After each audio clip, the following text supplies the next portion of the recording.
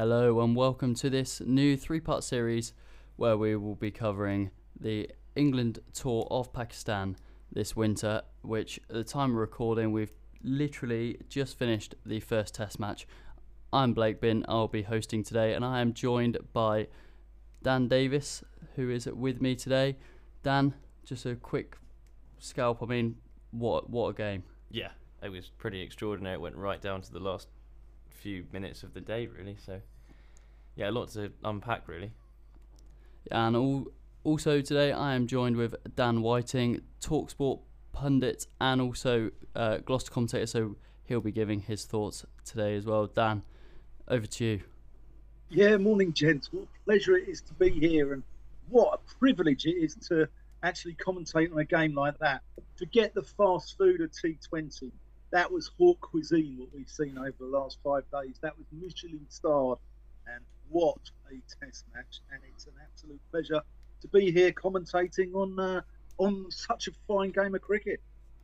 Yeah, absolutely, a kind of one for the ages, really. Like Dan Davis, you said there, coming down to the wire, the final few minutes of the fifth day. So if we just start chronologically, gents, Dan Davis, I'll come to you first. The first day was a lot to unpack. What was your thoughts on the day as a whole? And Harry Brooks got to be the standout. Well, before the day, the week before the test, Alistair Cook said that the key to playing in Pakistan is patience, and England didn't really stick to that when they scored the most runs in a first over ever with Zach Crawley, and they kind of set the tone for the entire entire game. Hopefully, it carries on throughout the series when they scored.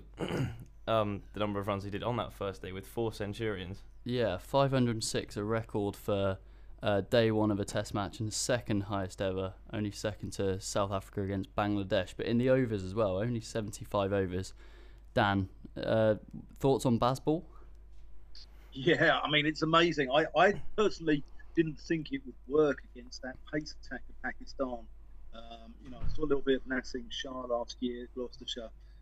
He's quick. I saw Haris Rauf in the first game of the season playing for Yorkshire against Gloucestershire.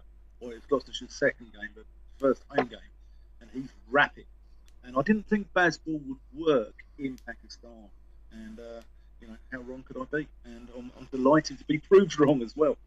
Could you argue, I'll stay with you, Dan Whiting, could you argue that obviously no Shaheen, who's crucial to their pace attack and adds something different with that left arm pace as well, and then Haris Rauf getting injured as well.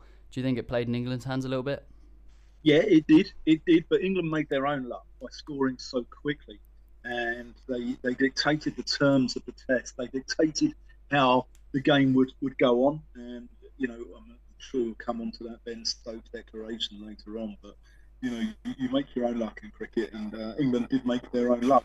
But yeah, Shaheen Shah Afridi was a big loss because, again, he offers a different angle. He comes left arm over the wicket, and he's rapid as well. He's got a trinity of quicks there, haven't they? Oh yeah, they've got probably one of the quickest attacks in the world, probably only fallen short of Australia on that front.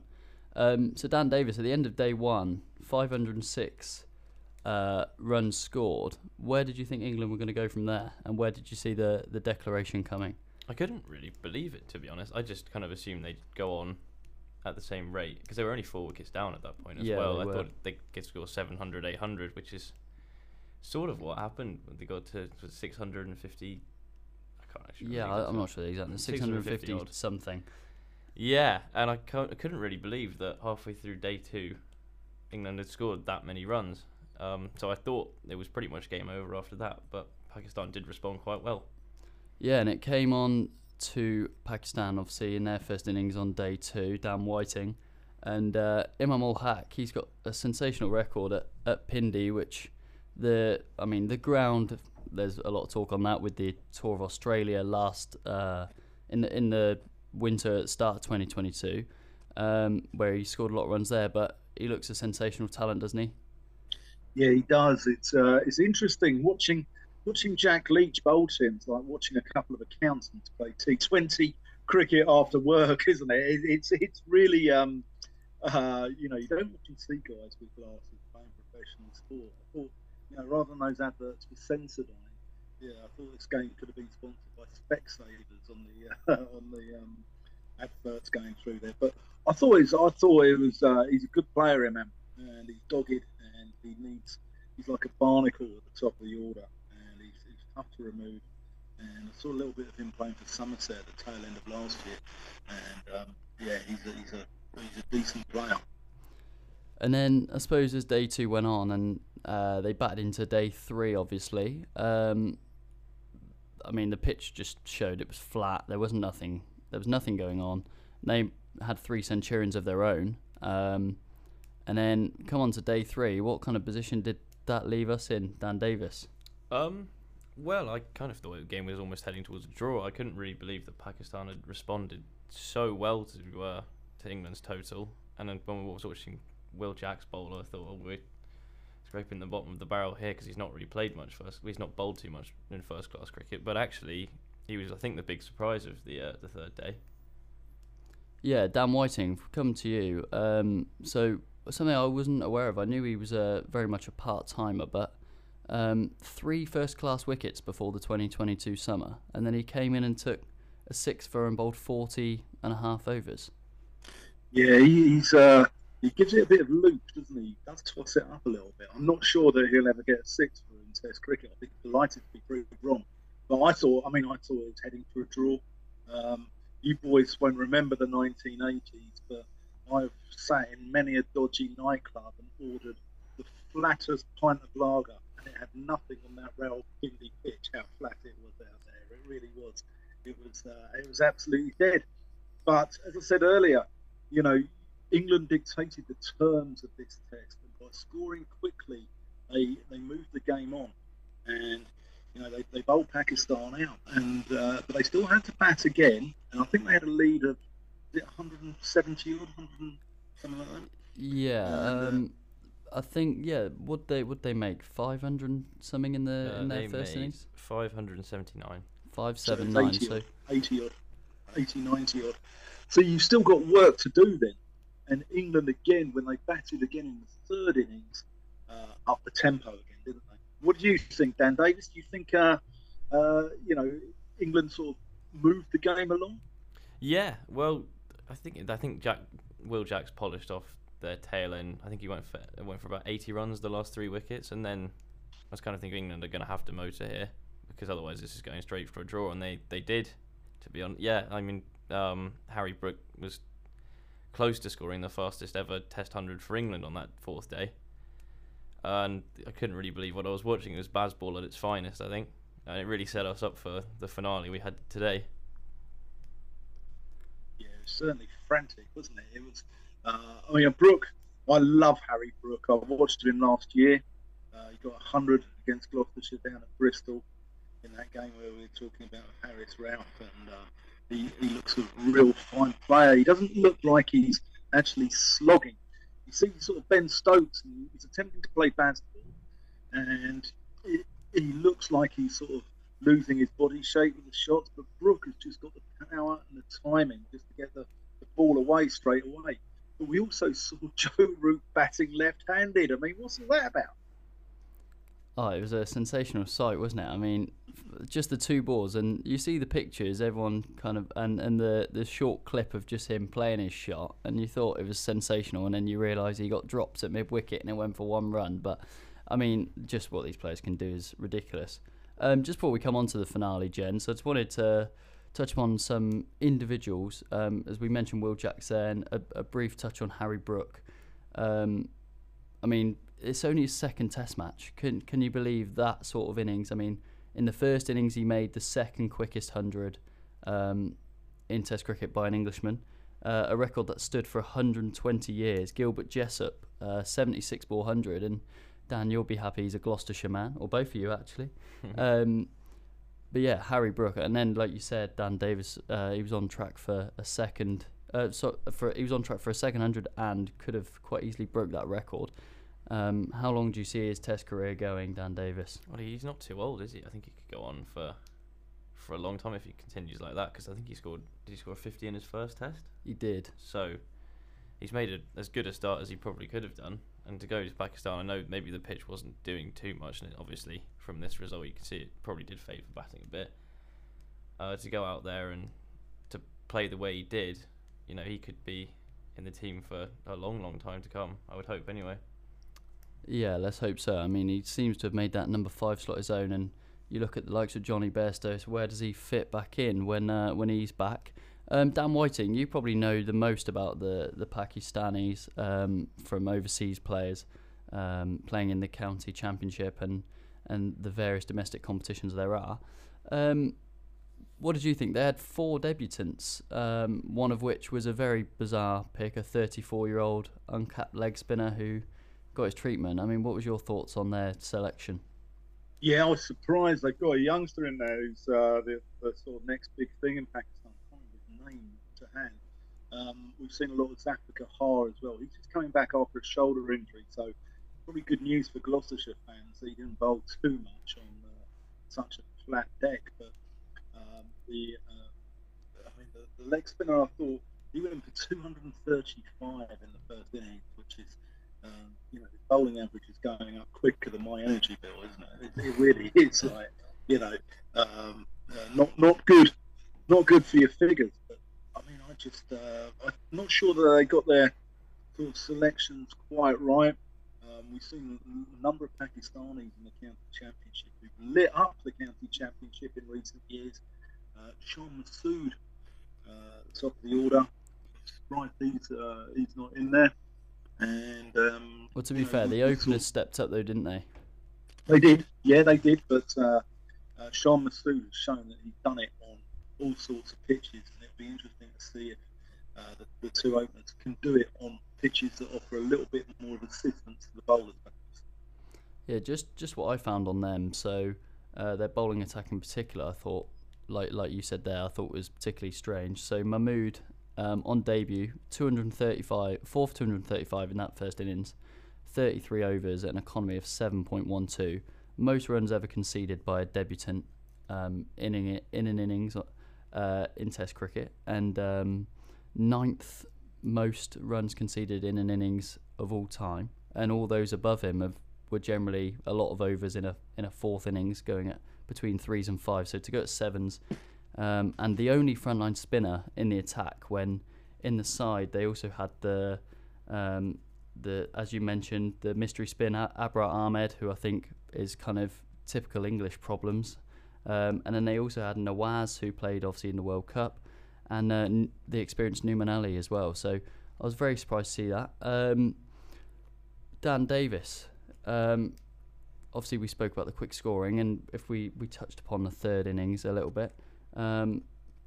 With obviously Ralph out, just how good was it to carry on where we started and make the most of them losing their injury, and obviously realise we could pick apart their bowling attack? Yeah, it was pretty extraordinary, really. I was kind of surprised that they had as many seamers as they did, given England chose a few more spinners. Maybe that's something that will change in the second test, but we just motored ahead, really, didn't we? I mean, Harry Brook took the game away from them, I would say. And then Ben Stokes made a very brave call to, because he could well have settled for the draw. He could have gone, actually, we need more runs to make this safe. He made a bold choice to declare when he did, and it did set us up for the game we had today. So, yeah, I think he made the right calls throughout the game, to be honest. Obviously, it's quite easy to say it was a good call today. Obviously, we got over the line in the end, but when he made that call, what was your thoughts? It was a gamble, but it was a gamble that I thought was worth taking, because there was too much of a risk of it becoming a draw, and I think the way they play this England team, they want to take risks, and they're not. He said he's not there to draw. He's there to have a result, and he's there to entertain, and I think that's what they went for in that decision, and that's what happened. Yeah, Dan Whiting. A lot of people think Test cricket is dying out when you get matches like that, and it's almost set up for a draw from 2 days in. What did you make of it? Yeah, I mean, the crowds are showing that around the world, aren't they? Test match cricket is on its uppers a little bit, but I thought that was absolutely wonderful. That was Test cricket at its very best, and I thought It was a very bold declaration. But I thought Ben Stokes' captaincy has been excellent ever since he's got the gig. I was talking to John Simpson at Middlesex a couple of years ago, and he came into that England side when they were COVID decimated a couple, and I think it was in 2021 last summer, and they played 3 one-day internationals, and Stokes skippered that side, and he actually gave them confidence. He actually made them feel at home straight away, and he's got a lot about him. I think he's box office, isn't he, Ben Stokes? He plays cricket, high octane cricket, and he really is. He makes things happen, whether it's with the bat, whether it's with the ball, whether it's with his captaincy, and this was a classic example. Yeah, he definitely is a bit of a maverick from that front. I mean, we didn't even mention his 18-ball 41 in the first innings. And then, obviously, the final day was kind of set up in a really kind of all 3, or you could argue 4 results possible. Pakistan 80 for 2, needing another 280, I think it is, or just shy. And Imam settled. Where did you see us going? Because the night before we didn't use the new ball to the effect you usually would, putting 3 men out on the hook and banging it in and not opening with Jimmy Anderson. I mean, where did you think we were going to go from the morning? It was an interesting one. I didn't really know. I know Azhar Ali was injured, so he was definitely affected by it, but he did play quite well in the end because he had that hand injury that when he was retired hurt the day before. Yeah, it was suspected broken finger, I think. Yeah, but he came back out today and he did okay. But I was surprised by the banging it in early doors, and Jimmy Anderson was just stood at mid-off watching it all happen. He must have been quite frustrated, but it did work out in the end because they got the couple of wickets and they just carried it on the next day with the Seamers. The Seamers did a fantastic job. Ollie Robinson was excellent today, as was Jimmy Anderson when he came back into the attack, and Ben Stokes. Completely the opposite of a couple of days before when they were going with the spinners. And yeah, they just got us over the line. Dan Whiting, I mean, what did you think of it all? Firstly, with the new ball banging it in, obviously they had their cases, it being a kookaburra and it wasn't really swinging last evening. But what did you think we were going to go? Leach and Jacks or Leach and Root, or did you think we were going to go banging it in? Yeah, I think in Pakistan, reverse comes into play, doesn't it? Reverse swing comes into play, and you bang it into the surface, and you get they're quite abrasive surfaces in Pakistan. They're different to India. Everyone thinks they're the same, but they're not. And reverse comes into play a lot more in Pakistan than it does in India.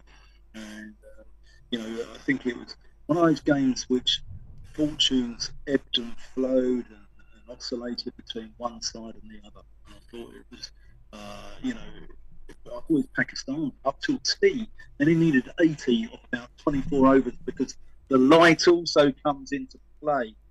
And we got those 2 quick wickets after tea. I thought, here we go. Is it going to be a draw? I thought the draw was nailed on, and a marvellous bit of captaincy again by Ben Stokes, putting a leg slip in there where Joe Root took the catch. I thought was fantastic, but I mean, it set it up for a beautiful finale, didn't it? It really did. That is the beauty of Test cricket. Yeah, as I mentioned at the top of the podcast, I think we're all in agreement. It's one of the best Test matches of all time, and it will go down in history as that, and one that's kind of set apart from Test cricket in the past. Obviously, going over a run of ball for the first innings, and then still kind of being in a position where you could draw the game. So coming into that last session, you thought it was nailed on for a draw, but if you look throughout, and you said the leg slip was a great bit of captaincy, if you looked throughout the kind of 2.5 to 3 days we were in the field because we scored so quickly, we had like a short leg and a leg slip the majority of the time, and a lot of the time 5 or 6 men on the leg side. I mean, what did you think of that, Dan Whiting? Yeah, I think again that's because reverse comes into play. I think Ollie Robinson needs a mention there as well for what he did there at the end. I thought everyone played their part in this Test match. No one sort of really had a bad game at all. And then what happened? They were 9 down, and that chance has gone in between Ollie Pope with the gloves and Joe Root, and they both left it to each other. It's a little bit of after you, Claude.